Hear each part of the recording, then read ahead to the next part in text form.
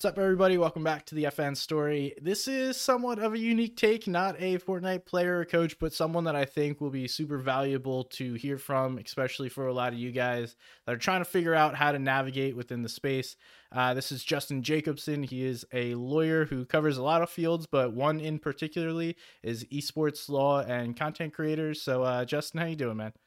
I'm good, man. Thanks for having me. Of course, of course. And just in case you guys don't know, Justin has his own podcast. I was actually a guest on that one, so you could definitely check that out as well. But would love to dive right in and kind of talk about like what got you into esports law, because I feel like that's probably not something you study at school, and then this is something you had to seek out.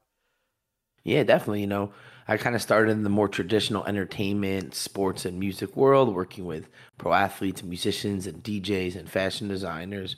I've always been a lifelong gamer, and about 8 years ago, I kind of really noticed what was going on in esports. I'm a big StarCraft and StarCraft 2 fan, so I always knew how big it was in, South Korea and Asia.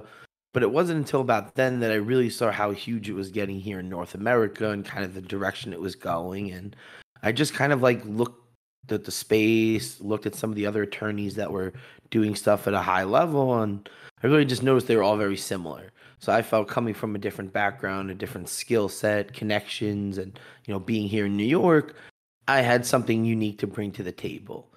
And from there, I just kind of began working with agents on behalf of their players, doing their deals, and then eventually working with players and coaches and casters and everyone directly. And just from there, I've just been kind of doing that and helping with contracts and copyrights and trademarks and visas and LLCs and just all of the things that are necessary to operate in this entertainment space. That's cool. So what would you say like percentage of what you do is like esports gaming content related versus everything else? I would say most of it, but then again, what I've really kind of found is being able to sit on like the intersection of music and sports and gaming and esports and really work with, some athletes in the gaming space, some musicians in it, and really either help them build or grow. So it's really nice that there's just so many similarities and hybrids where, you know, I'm working on things that kind of straddle both worlds. But then again, I still have my music clients and, then some athletes that I work with and stuff like that. Yeah, and even more so recently. I mean, we've seen a few pro football players, Sean Jackson, Preston Smith, created, I think it's Hall of Fame Gaming, and then there's Soul Runner Gaming with Tyreek Hill. There's another one I can't remember. Rise from Roger Saffold. There you go. There's a lot of pro athletes starting to get involved, and there's even like, I mean, both you and I are Jets fans. We're just talking about it. Sauce Gardner streams a good bit. Yeah. Loves to do his GTA RPs and throw up the streams, have some fun, and just play video games. So it's now more relevant than ever because previously pro athletes, I feel like, didn't really care for games, but now they're growing up in like the age of the internet and video games, and it's just part of life at this point. So it's cool to see. Well, yeah, I mean, I think related to that, I always knew that some of them played in the locker room and stuff, but it wasn't until more recently that they really kind of like put it out there. Like, I definitely heard of some intense Madden and, these kind of things over time in the locker rooms. But now with, obviously the internet and Twitch and being able to really share it and the cultural stigma is no longer associated with it, it's, kind of front and center and, I love it. I do too. It's I'm so glad to be able to call this a job. It is actually unbelievable. All right. Would love to learn more about, so in my space, I'm an independent contractor. I pretty much work solely on contract bases. Sometimes I'll send out my own contract, and other times I will get a contract, and sometimes I'll get a quote unquote contract from people, which is like a Word document that's 8 lines long. I would love to know like what constitutes a legal binding agreement, right? Because a lot of times in esports, or at least within the Fortnite space, I've seen tons of people get signed and then their contract comes out and it's like a notepad off someone's computer that they're like, yep, this guy owes me $10 million, and then it's just not real. But I would love just to understand and to share with people like what constitutes something that's legally binding versus just like a written statement on a Word document. Well, I mean, I think that's a really interesting point because, this question is brought up where it's like, in order for a contract to exist, you got to have an offer, an acceptance, and consideration. So there has to be an offer of something. So I'm going to give you X amount to do this or to give me this, whatever it is. I'm going to give you $100 to cast this event. And then if you accept it by saying, yes, I will do this, or if you perform and they give you the money and you take the money, this is, you accepting their offer. And then the consideration is the money that's kind of paid for it.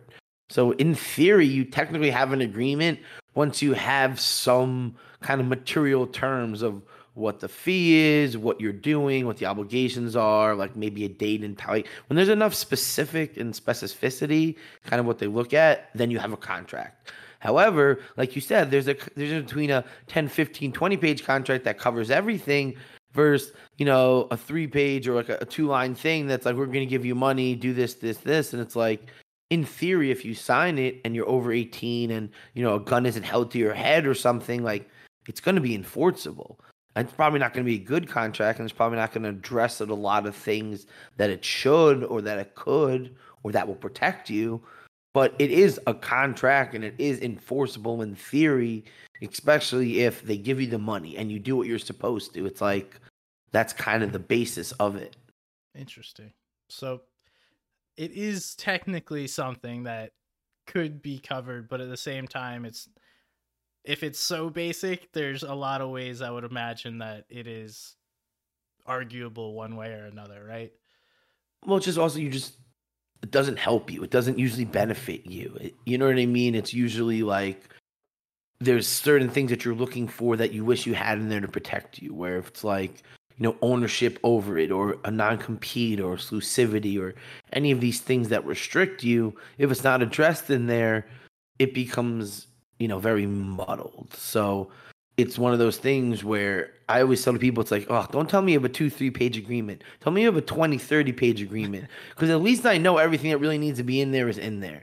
Like if I get like a 1 or 2-page agreement and it's like a real complex thing, it's like this is just, there's just too many important factors, too many variables, so many things you have to worry about and be aware of for this to be, workable. And, I think that's the thing you realize as you're working with bigger companies, bigger entities, and going up the chain and doing bigger deals that are for more money and longer term, the agreements get longer, as they should, because there's a lot more at stake here. Like a small thing where they're paying you $100 to do a 2-hour thing, they give you the money, you do it, and that's it. Okay, that's pretty simple. Though you got the money, you did the thing, keep it moving. But if it's more elaborate or over a certain period of time, or you have to do a certain amount of posts or go to, meetings and pre-sessions, all the stuff Right. that they build into the contract that they don't pay you for, but you're expected to be there and it's like part of the job. And if you don't show up to the pre-conference meeting about the run of show, you're gonna have a problem. But they're not gonna pay you extra for that, right? Like, so it's one of these things where, why shouldn't you get paid an hour if you have to go on a random day and go into the studio so these are the things that you start thinking about and trying to build into your contract. Yeah, I mean, those things, I've luckily been treated very well. I've had one poor experience and never not gotten paid for work that I've done. So, like, knock on wood, I've been quite lucky within this space because I've heard like nightmares about different Yes, things and exactly. people constantly trying to chase down money that they're owed for work that's been done. And I mean, I know a couple people that are currently trying to chase several figures worth of money that they're And in owed. my way, I love chasing money. But as far as you talked about, there should be certain pieces to protect yourself in there. Like, what are some of the clauses or pieces within a contract for, a caster like myself, a content creator, an esports player? Like, what are some things that people should look out for in order to be able to protect themselves? Well, obviously every agreement's different, but I think there's certain things you can really kind of focus on. Obviously, the term or the length of the agreement. Is it a one-off thing? Is it several months? Is it several, um, you know, events, tournaments, etc.? Are there options to continue? Obviously, if you're signing with a team, it might be beneficial to get a second option in there for a guaranteed increase in salary. So it's like, you have that in there. Whether or not you're going to stay there or whatnot, you at least know it's there. So being aware of how that stuff is structured and who can execute it is really important. Also, kind of how, maybe prize money or salary might be paid. Obviously, certain leagues have minimum salaries, but you want to make sure you get it and understanding how it's paid, what to do if it's late, are there late fees? When do you have to give them notice? How long do they have to cure? And I know something you probably know is maybe how the payment comes, especially for a gig. Is it like half on signing and half when you do it? Or is it wait until you do the event? Or is it 30 days after the date? Or is it net 30 or net? So it's like there's so many variables beyond what you're getting paid, how you're getting paid, right? And it's really important. It's really great if you can get half when you sign the contract and half a week before. That would be wonderful. Oh yeah.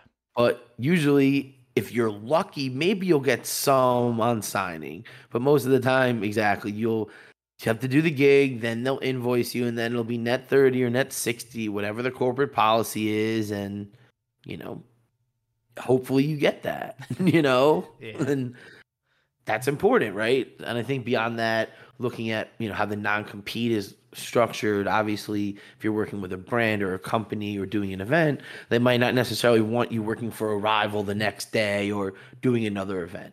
So how that's structured, how long that goes for, that's really important. Or maybe it doesn't exist, where it's like you can work for DreamHack one day and ESL the next, and Blast after that, and we play and any other organizer across the world in any game you want. Or maybe it's like you can't do another Fortnite stream for 3 months. Like you can't be a caster for, if you're going to do a year with us, you can't then go to the rival and do their game. Or maybe you can. So these are really important things to be aware of because they'll obviously impact you on, what your future is. So again, same with brands. If you do, a deal with Coke, they're not going to want you a month later to then start pushing Pepsi everywhere. It's going to be weird. It's not, you need to have sometimes this kind of non-compete after where you're not going to work with a rival company or any company that they directly compete with. So there's all of these things are really important to be aware of and stuff that you should focus on. Yeah, that's You know, something I luckily haven't run into, but I did see recently that I think it was Blast and ESL were kind of starting to put that into their contracts as far, uh, maybe not into their contracts, but in practice, if you were working with one, you weren't working with the other, which is quite unfortunate. And I think that I want to say it's either Dota or Counter Strike, one of the two. I don't remember. Maybe Rainbow Six. No, it was Rainbow Six. Sorry. Essentially, it was something along the lines of like, if you were hired for, let's say, the Blast event, I don't know which one was doing which. It was one sided, so I'm probably gonna get this wrong. Let's not use names. But if you were working with one company, the other company wasn't going to hire you for the same event, even if you were considered like the top of the line caster even in though that even if they space. should have. Yes. um, which is also a strange thing. Like, I don't know that many people understand how casting works, but it, as much as it is being good at your job, a lot of it's political and like who you know and what all goes on behind the scenes, who they want to appear on a screen based on certain things. So it is very interesting the way those decisions are made, should I say. Yes, definitely the people that are in charge of those decisions have a lot of factors that go into it. It's obviously social media numbers are a factor, but as we know, they're solely definitely not. There are probably some people there whose numbers might not echo the magnitude of the stage they're on. Now there's one thing that I've been seeing, not particularly in things that I've worked on, but being brought up, and you're also in the entertainment space, so like this was a huge piece with the whole AI and using your likeness in perpetuity. And at first, I'm sure I probably signed a contract or two that said people could use my name, likeness, whatever, however long they want. Now I understand that, and they could use it in connection to the event that I am working, and that is what I keep it as. But that's also something people need to be aware of, because if you don't cut off the ability of a company to use your image, likeness, whatever you've done for that company in connection to an event or a term, you're going to run into issues where it could be 5 years down the line. You're going to see your ad, like, say, I blow up, I'm now a 200,000 follower person somewhere, whatsoever, whatever. Now they're gonna be like, all right, we could use all of his stuff he did for us because he's a big name and It's he way more agreed to it. valuable. Yeah, Yeah, I mean that's kind of another point you bring up, kind of the ownership of what you're creating for them, as well as how they can use your name, image, and likeness, which is your legal name, your gamer tag, your logo, your signature, your voice, anything that's identifiable by you. So if you have an amazing call and they start using it on all these clips, like you might want to have some residual royalty or some ability to control this, or they might just be like, no, we own everything, it's all part of the recording, and that's what it is. So these are the things to be aware of, and like you said, restricting it to solely for that one time, maybe having a time frame where it's like, okay, this, you can use this for 3 years. After 3 years, you either have to pull it or you have to repay me to renew it. So there's lots of creative things you can do depending on the level of what you're doing and what your leverage is. So I think that's really important, like you said, to understand how they can use it when the deal is done. yeah, that's a good point. And I like the term what your leverage is too, because you don't always have leverage in a negotiation. Um, so sometimes you do need to pull out of things, even though it may be favorable to you, just because they're essentially trying to fuck you is like the best way to put it. Right? They sometimes say the best deal is the one you don't take. Like, and I had this conversation yesterday where it was like, there's some times when I read an agreement, I'm like, you can't sign this. Like, this is a horrible deal. Like it's just like you're doing too much editing. If they're not going to step, like, it's just not what you want. And sometimes, like you said, it's hard to pass up on the money. It's hard to pass up on, yeah, I'm true, and you don't know when the next one's coming.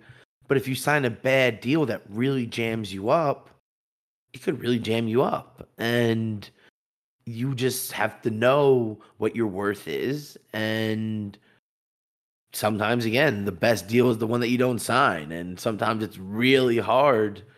And sometimes there are clients that don't listen to me and they sign a deal and they come back like, oh, I wish I didn't do that. And then you have the other side where I've had ones that are like, oh, thank you for making me not sign that deal. Someone else signed and they got so screwed. And if I had signed it, I would have been screwed too. And it's like, yeah, well, my job is to get a deal done. I'm a deal maker, not a deal breaker, but some deals you just can't take. Yeah. And that's my job to, not always tell you what you want to hear, but to tell you the truth and to protect you sometimes from yourself. Now, as far as like, I know a lot of players like to listen to this, but say they're looking at a contract for the first time. Um, Most times, if it's for the first time, it's very little value. But what would you say is kind of the best steps? I would imagine you'd say reach out to yourself, but say you're not going to do that right away. Like, what do you think would be some like advisable options? Well, advice, get a lawyer, get someone, someone that can help you if you don't understand it. And I think ultimately you should not sign something you don't understand or you don't feel comfortable with. I don't care what the cost is, how small the scale is. Again, if it's we're gonna give you $100 to do one thing that doesn't really have a long-term effect, okay, maybe that's a little different. But if you're signing something that's elaborate, something that's very broad, like something that just doesn't feel right, you have to trust your gut. And I think the cost that you might think, it might not be as much as you think. Like to get someone to be like, hey, can you just look at this and just like tell me if you think it's a good deal, or not even really just to negotiate it. Because honestly, two, 300, whatever it is, couple dollars that you're going to spend to get that opinion, not even to have them negotiate it and redline it, just to be like, let me check it out. Let me tell you my opinion. And, if you want me to do a deeper dive, we could figure that out. But like, is this going to really be a problem, especially if you don't understand it? And ultimately, beyond that, there's, volunteer lawyers for the arts. There's definitely people that are willing to kind of just help look at, agreements, pro bono. And some people are willing to grow, that they want to just do the work, get the flow going, and grow with you. So I think that's always a component, but you really just have to, read it. And then I always say you can try to engage in some sort of negotiation, because these things isn't take it or leave it, but it has to be reasonable. If something is in there and like you said, it really don't want them to be able to use my name and likeness in perpetuity. I really just want to limit it to this broadcast, as well as, promotional and archival value. Like you can say, we've had casters such as somebody, SBG on our cast. We're not going to be able to continuously say he's with us, but we can't erase it from history. So, okay, that might be a reasonable restriction, and it's worth you proposing it. Or, I always say, give me the Microsoft Word document and redline stuff in and just send it over. The worst they're going to say is no. I've never been in a situation, and I've never heard of someone just pulling a deal like, how dare you ask for something, especially something reasonable and realistic. If you're asking for crazy, like outrageous stuff, like a funny story is like last week, I kind of gave a red line back, and the other lawyer's like, hey man, this is like a lot of stuff. Like we're not going to get a deal done if like this is where you guys want. So if you can scale it back and make it, really focus on the most important things, we could get this done. So I went back with my client, we reevaluated, we, honed in on the most important things, and we got the deal done.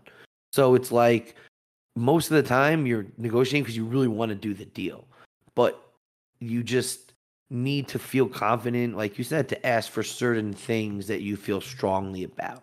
And if they say no, then like we said, sometimes you have to walk away. But, I don't think anyone is going to completely like say, how dare you ask for that restriction? I don't want to work with you. Like maybe they'll say, okay, well, we can use it for 3 years. There's always a reasonable compromise.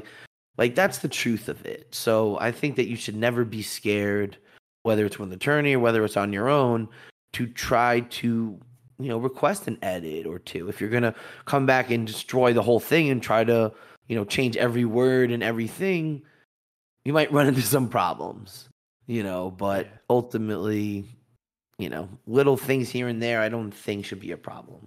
Definitely. And in my experience, I haven't ever had somebody really have issues besides like, okay, you're asking for too much here, right? Yeah. And then you kind of reel it back in, just like what you just said. Like you can send over everything, and then most times people will be like, all right, you kind of asked for the entire ship here. I can't give that to you. Reel it in a little bit. And not only that, but typically if you're at a contract phase, there's already some kind of like verbal agreement, and you're just kind of working out the specifics of the agreement versus like, oh, here, first initial engagement, we had a 10-minute phone conversation, sign this contract. So it does it's only favorable to people to have someone look it over, especially if it's something that could be long term or like a problem for you down the road if you don't. I'm lucky. I have a buddy who is in law, so he wrote my contracts for me that I'll send to people if I'm feeling the need for something like that, or they don't send one over. And it's just very helpful to have something in writing, and it covers my butt in case something were to go wrong. And there have been people that have said like, yo, this clause is not okay with us.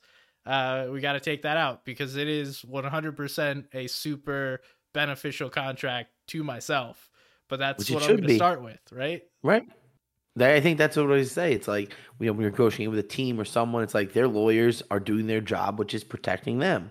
So you need someone whose job it is to protect you and to make sure your interest is protected. And otherwise, hey, obviously I'm going to slant the agreement to protect me. Why wouldn't I? Like that's just good business. 100%. Um, and as far as like some basic aspects that we've kind of covered some, but is there anything else that you think like I'm the general person getting involved in these kind of agreements that I should know or that I should be on the lookout for? I mean, I think that even more than that, you should just be aware with how you publicly communicate. I think a big thing I've noticed a lot with, especially people in the esports world is they don't realize that what they say on, social media, Twitch, Twitter on stream and chats, like there's always someone screenshotting something. And the internet is forever. And I think that people in this space don't really understand the impact of their statements, their, rash interactions, that they have lasting implications. And I think people in this space need to look at it in a much more professional way. They have to take it as such, like going to the internet and complaining about every little thing, like that's not really that professional. And I always kind of comment on it, and I don't like it when people are complaining at the developer and saying this game is hard, like and cursing out the game that makes your living. That's probably not the way to gain, clout and respect with the developers who run everything. They're probably not going to favor you at all. And ultimately, it's really unprofessional because what other brand is going to want to associate with someone who is going to act like that publicly about anything? You know what I mean? And I think one thing that's like, yeah, obviously you want to approach this professionally from a business side, whether it's, trademarking, copyrights, LLCs and all that, but just from the way you carry yourself. There are a lot of brands that will not associate with people because of certain comments or certain things. Or we see people losing brand deal all the time because of a tweet they liked or retweeted or, just something. And I'm sure in hindsight, they would love to unretweet that. I'm sure in hindsight, Nick Merckx would love that whole situation didn't happen, that he got removed from the Call of Duty game. Like we don't. He can say whatever he wants to say, but if he could have a time machine and go back, he would time machine and go back. So he didn't. You know what I mean? And it's just like people don't realize this stuff. And the thing is, this stuff always surfaces at the worst time. When you're just about to blow up, just about to get that big deal, that random time you said something stupid on a Twitch stream, or replied to someone's Twitter 5 years ago because you were mad about something, it comes back. Yeah. And it all washes away. That's all she wrote, as they say. Well, I think people don't realize how easy it is for, like, especially a big brand that has all the tools to quickly search something like this. Like, if you tweet something, I mean, there's tools out there. You could literally just put in search terms, find anything that this person said that could have been controversial. It'll auto-populate with anything, and then if there's any red flags in there, it's like, okay, well, that's really easy on our behalf. We don't want to work with this person. So I worked in sales and like a desk job for 4 or 5 years before doing all this. So very much do appreciate the like confirmation of please keep it professional. I try. I think I do a decent job of the way I portray myself, and I wish other people did that. But the thing that's difficult, especially from speaking with people, is if you've never had to do that and you've gotten away with being the way that you are constantly, right? Like, say you're 16, you blow up, you have a massive YouTube channel, you've never actually understood like proper communication, someone handles it for you that does everything. Like, there's that disconnect, and hopefully over the next few years it gets better, because that what you just mentioned is one of my pet peeves. Not just like the way people portray themselves, but the way people act in meetings. And it is actually wild to me, some of the things and conversations that people think are okay to bring up in a professional workplace. And it's just like, I know we might be friends here, but like, this is also work. You cannot say those things. Yeah, and I think it's one of those things where sometimes you just like take the phone away, put the phone down, right? The best email or tweet is, again, sometimes the one you don't send, right? You write out the tweet, you're like, click delete. I always tell my clients, if you have something upset, whatever it is, send the text message to me, send the email to me. Like, that tweet that you wanted to send out because you're mad, send it to me. Okay. You got it out. Somebody else heard it. It's gone because the repercussions of one lapse in judgment, one just being too angry, taking things too seriously, letting your emotions get the best of you.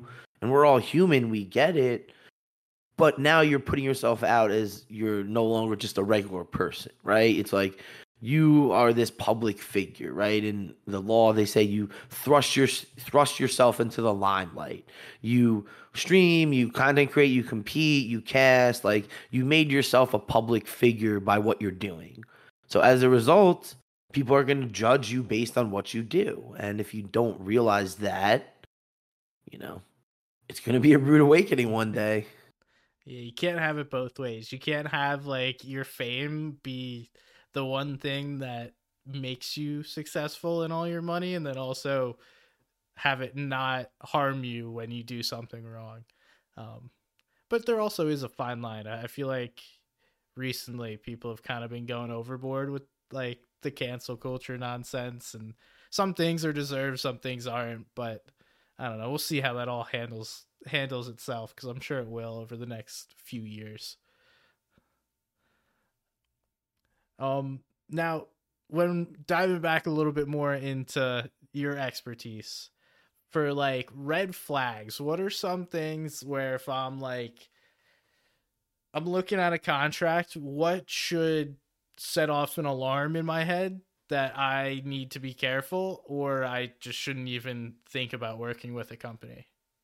I mean, I think it's one of those things where you kind of know it when you see it, where I think something that's very broad, very expansive, that just seems really unnecessary. Like I know I was doing a deal and it was like a one-off sponsored stream for a streamer, and it was like there was like a 6 month non-compete in there, and it was like this makes no sense. Like you're doing a one-off stream for, a couple $1,000. Like it's highly unnecessary for you to have such a long, let alone really a non-compete at all. So I just knocked it out, crossed it out at a red line, and they didn't say anything. I made a comment like it's probably unnecessary for him to have this, and they're like, we agree, and they just did it, and it was just kind of like that just didn't add up to me.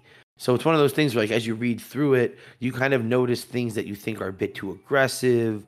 Obviously, the more you do this, you kind of are familiar with what it should read. So once it doesn't read like that, you're like, oh, well, I've never had this situation, so why would it be like this now? That makes sense. I think it's fairly easy when you've read a couple of contracts. I think for the most part, though, seeing something for the first time, like getting your first legal agreement that you have to sign, can sometimes be overwhelming.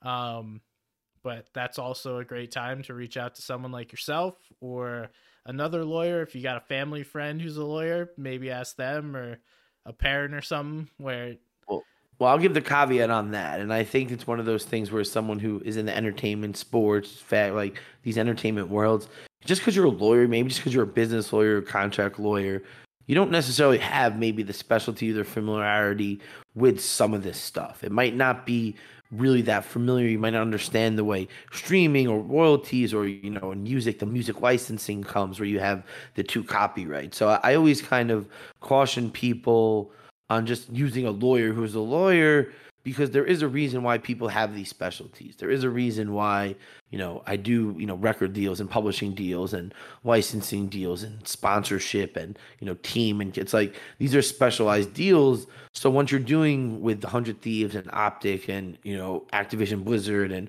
all of these big companies, you start to understand the way the deals are structured, what should be in there, what's really unnecessary, or really like, oh, well, I've never had this before, like, doesn't make sense. And usually they take that out because they know, like, I had a team and it was like so shady. I hated it. They were like, oh, well, we're going to recoup the money we spend for your tournaments from the winning.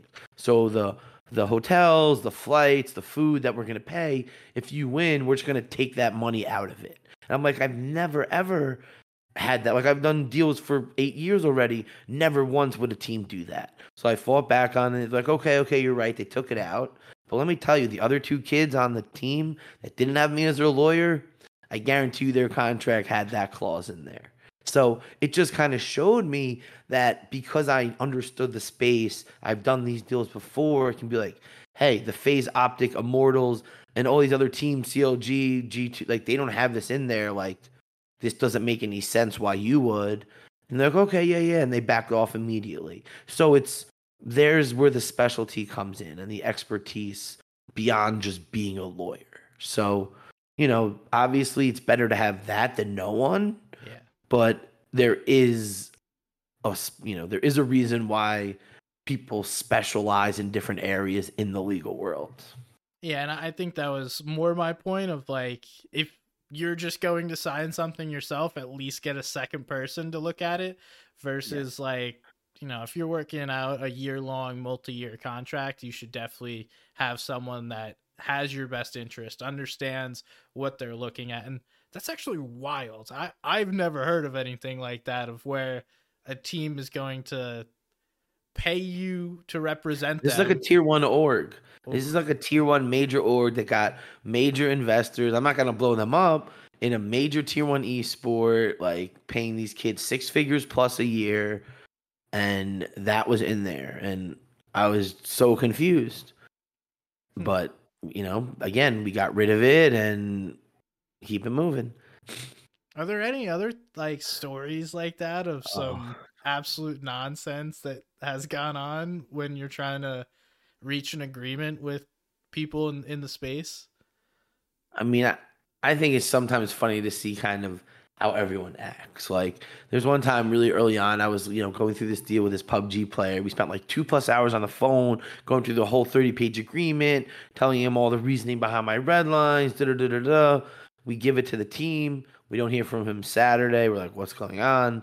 Then we hear from him Sunday, like, hey man, like, so sorry. Like, I just signed the deal. Like, the team just wanted me to come, and like, that was that. And I was just like, what do you mean you just signed this deal? This deal was horrible. There were so many issues in it, and you understood them and you agreed, but like you still, and it just baffled me that I spent all this time, all this energy, and you literally just, it was for nothing. So it was just kind of really shocking because I've never experienced that before. Like I said, I've been in the entertainment industry for 20 years, been an attorney for over 10. So it's like I understand dealing with creative people, rappers, musicians, artists, like these are some crazy, quirky people.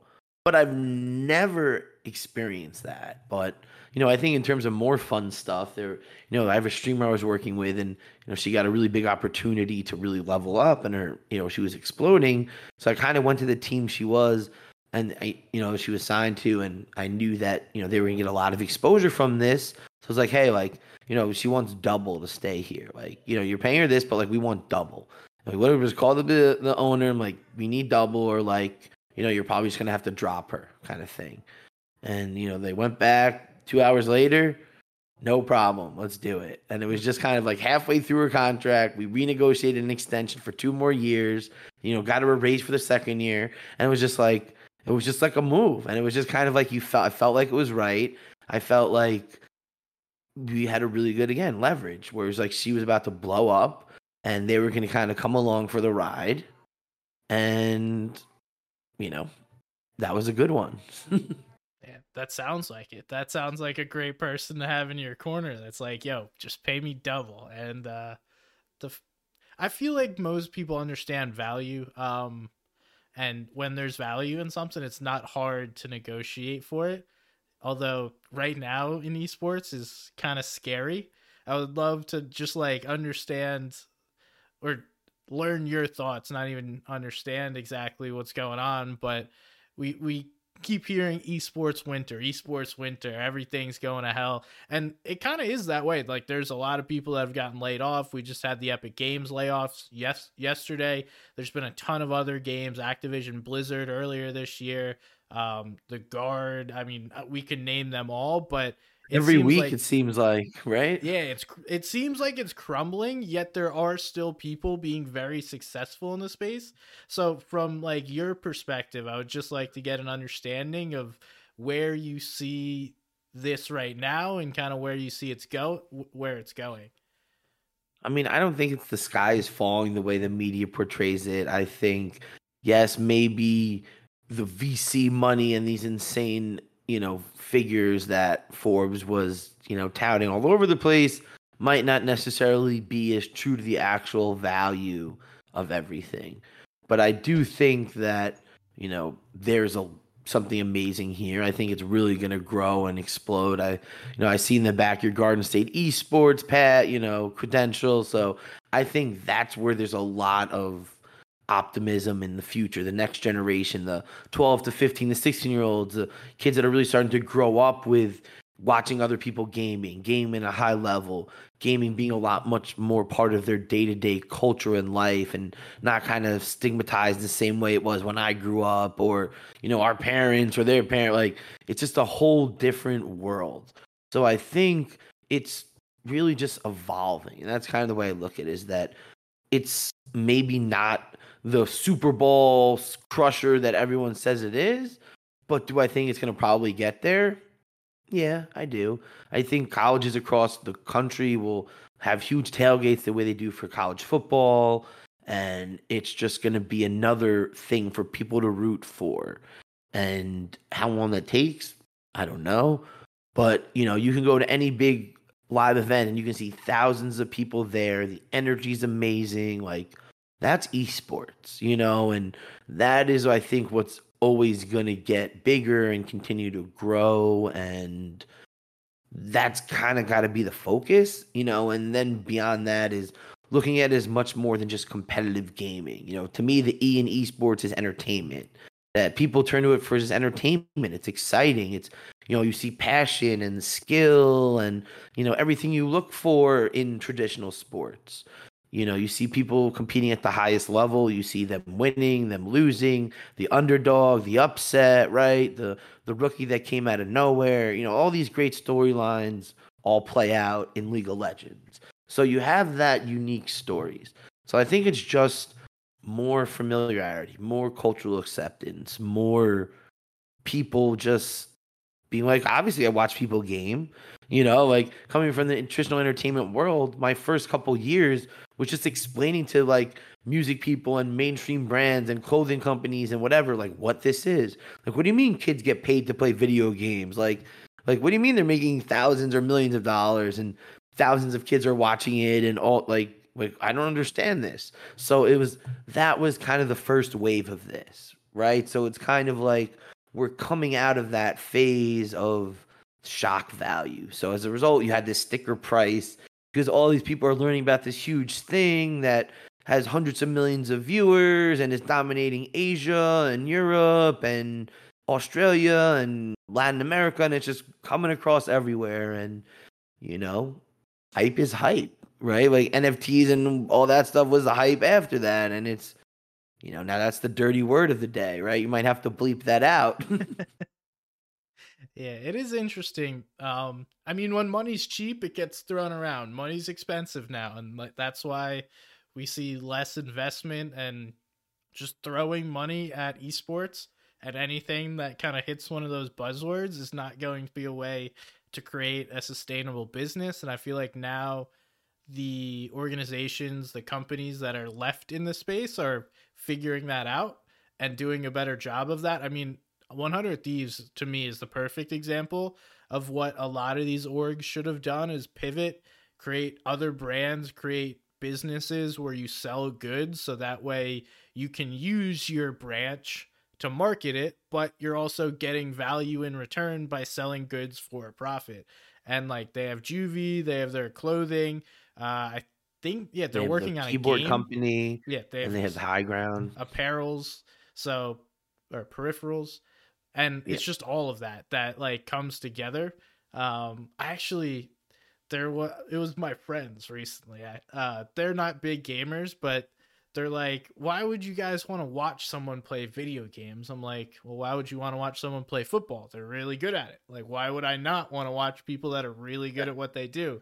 Um, it's like, well, why don't you just play yourself? It's like, why don't you just go play a game of football yourself? Like, it's very easy for me to understand, but then there is still this stigma to a lot of people that it's like, ew, why would I do that? So as we get older, and as kids kind of grow up with it, I feel like 20 years from now, it'll be mainstream, where gaming maybe isn't at the level of the NFL unless something happens to the NFL, but there will be very much still this core I mean, it'll group be of. number three. It'll be the NFL, the NBA, and then it'll be competitive gaming.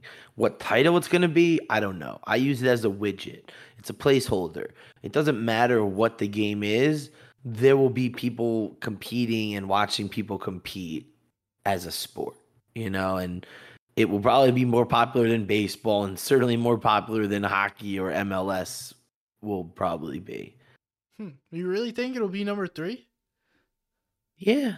I mean, I think if you look at the trends of the generation, like how many, like if you look at the stats of baseball fans, right? It's very much, dad and grandpa generation. And, if you look at NFL and NBA, it's much younger, skews a lot younger. So in theory, those people are going to be fans for the next X amount of years. And so I don't know if they'll, you can't quote me on it, but I would be shocked if it in 20 years from now it's not a thing, right? If I'm a betting man, I would bet that more likely it's going to be up there than non-existent.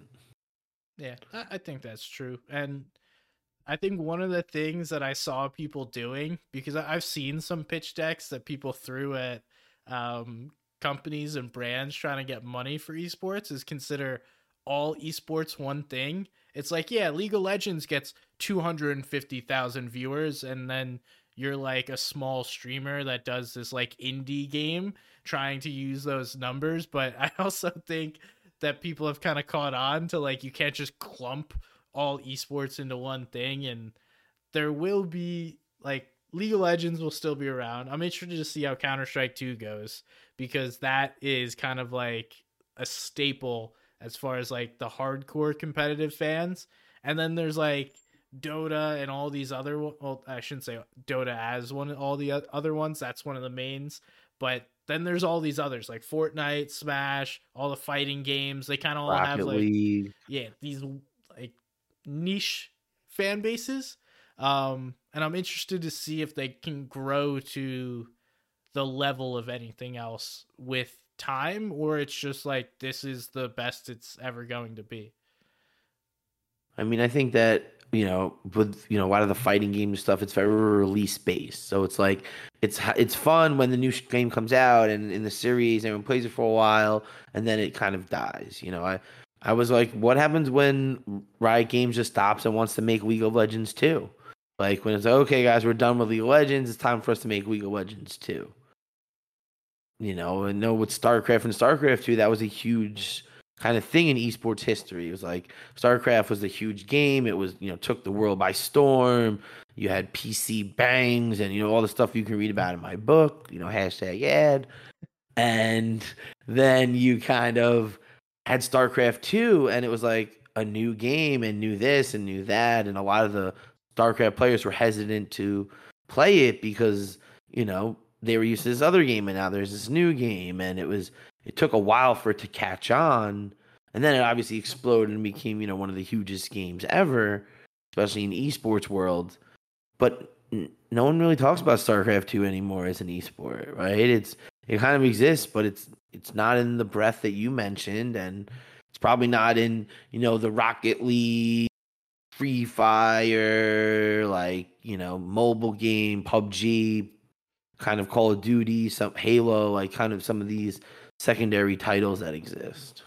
Yeah, I think that's also a huge barrier to keeping this steady fan base is games develop and new games come out and then they die off as well, and it makes it much more difficult to create this like long historic rise of a player, a team, whatever it may be, where you gotta kind of jump at times and pivot, and it will push some fans away when you do different things. And also at the same time, you know, the developers have way too much control in this space, where your Call of Duty, you put out a shitty game, well, now you have to play COD League in my shitty game, and even though the other one was like not, inarguably better than the one we just put out. So it's interesting that there's so many parallels I see with sports, and then there's so many ones that aren't even close. And I call it developer problem, but also like they're the ones creating these awesome games, so like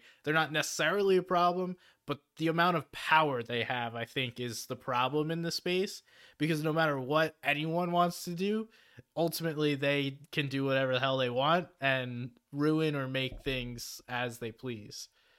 Well, yeah, it's their game and they own it, so they can do what they want. But I think, my prophecy is there's eventually going to be 20 to 25 global esports orgs that all, you'll have the 100 Thieves, the FaZe, the Optic, Gen G and T1 and just some of these really ones. And they'll just field teams in whatever the game is of choice at that point. And it'll just be more, I always kind of look at it as less the sports and more the music world, where you have, Rockefeller and Cash Money and, Atlantic Records and Arista, and it's like kind of a cool thing to be associated with these people, do events with them, and like you're saying, to become much more of just a media company in the gaming space who has these, maybe you have the competitive players, and but that's not all you're doing. That's not your sole focus, and it's just one vertical in a bigger business. I love the orgs that have started record labels like G2, launch your own record label. I thought that's ingenious. Not only do you now have a new vertical, you can get all this original music that you can monetize on the back end.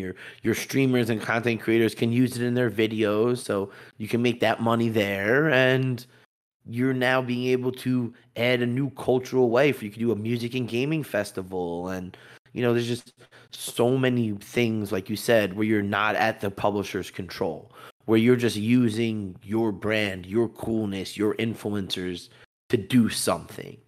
And that's where you can really make money, where it's not based on the game.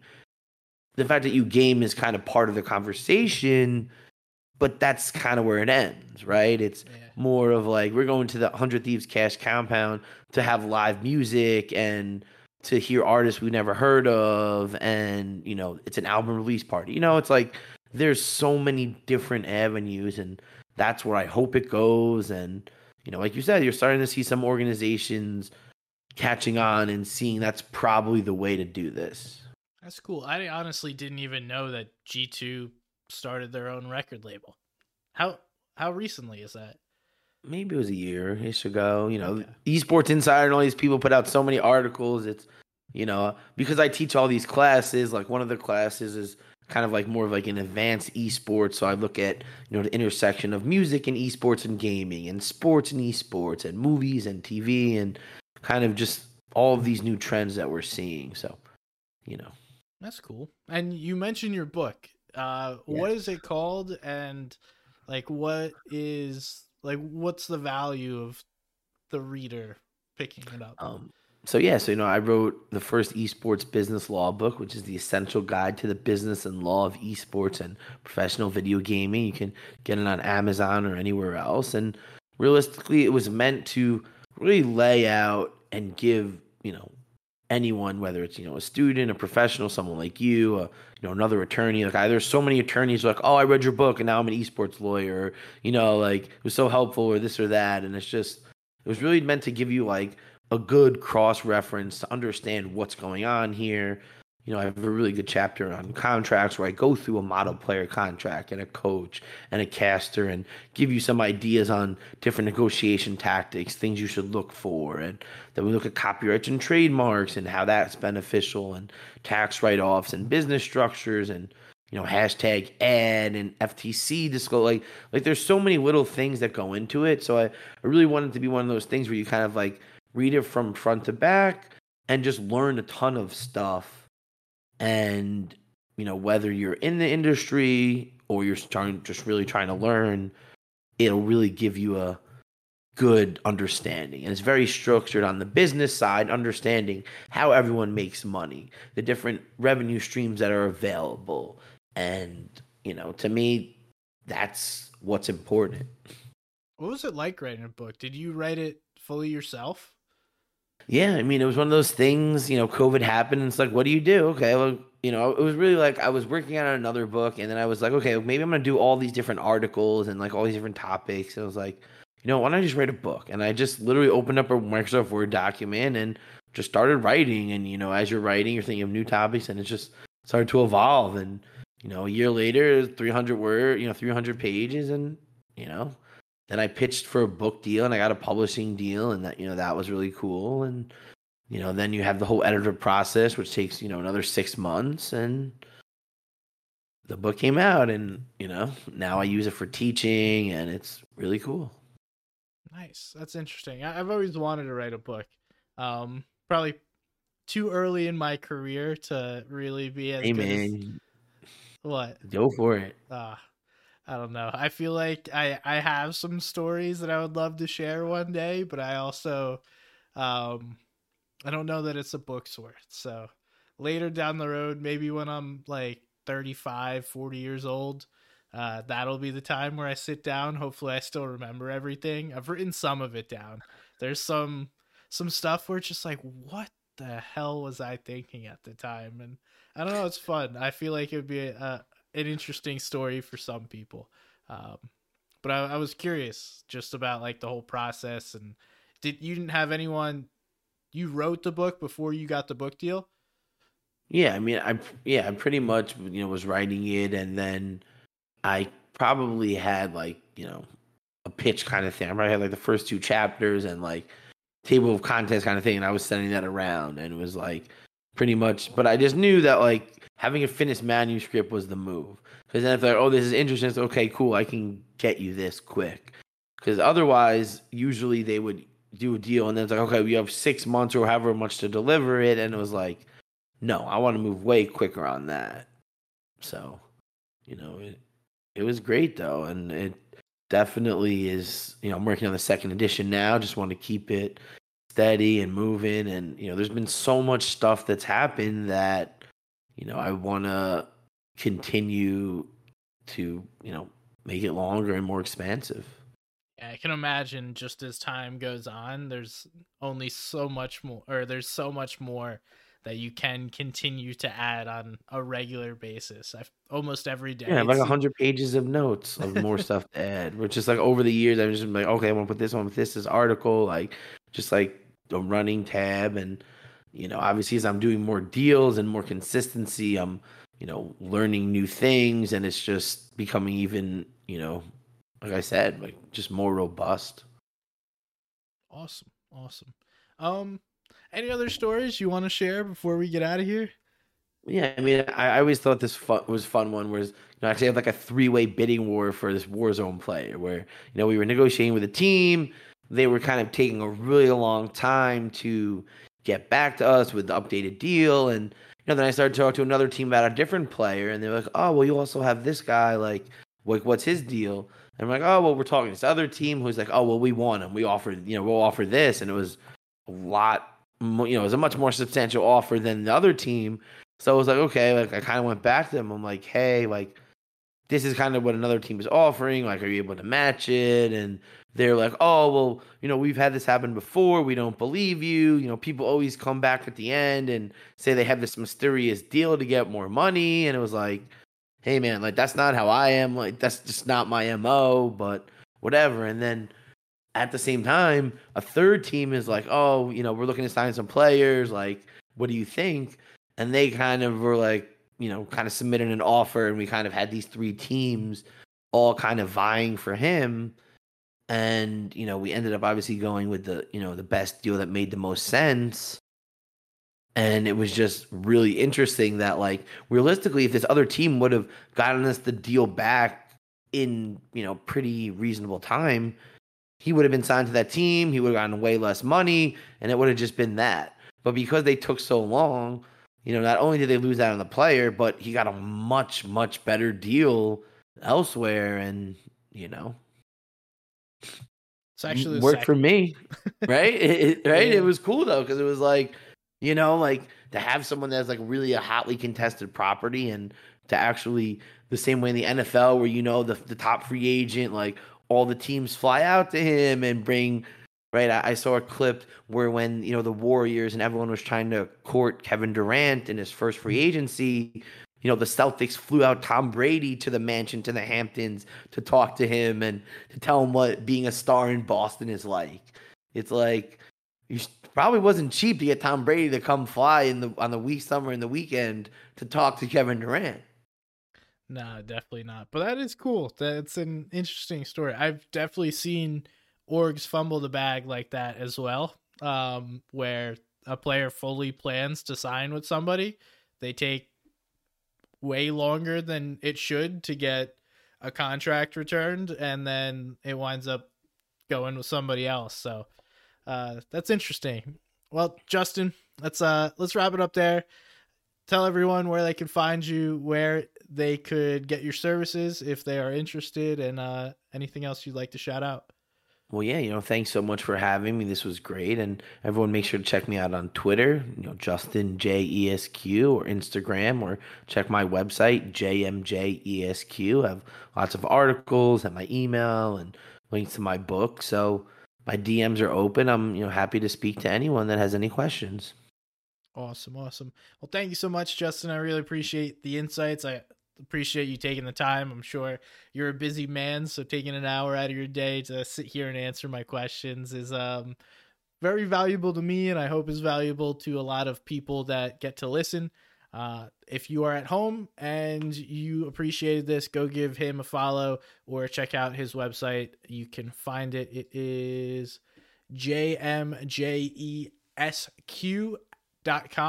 If you want to hit him up for services, would very much recommend it. But thank you everyone for listening, and we will see you next time. Peace.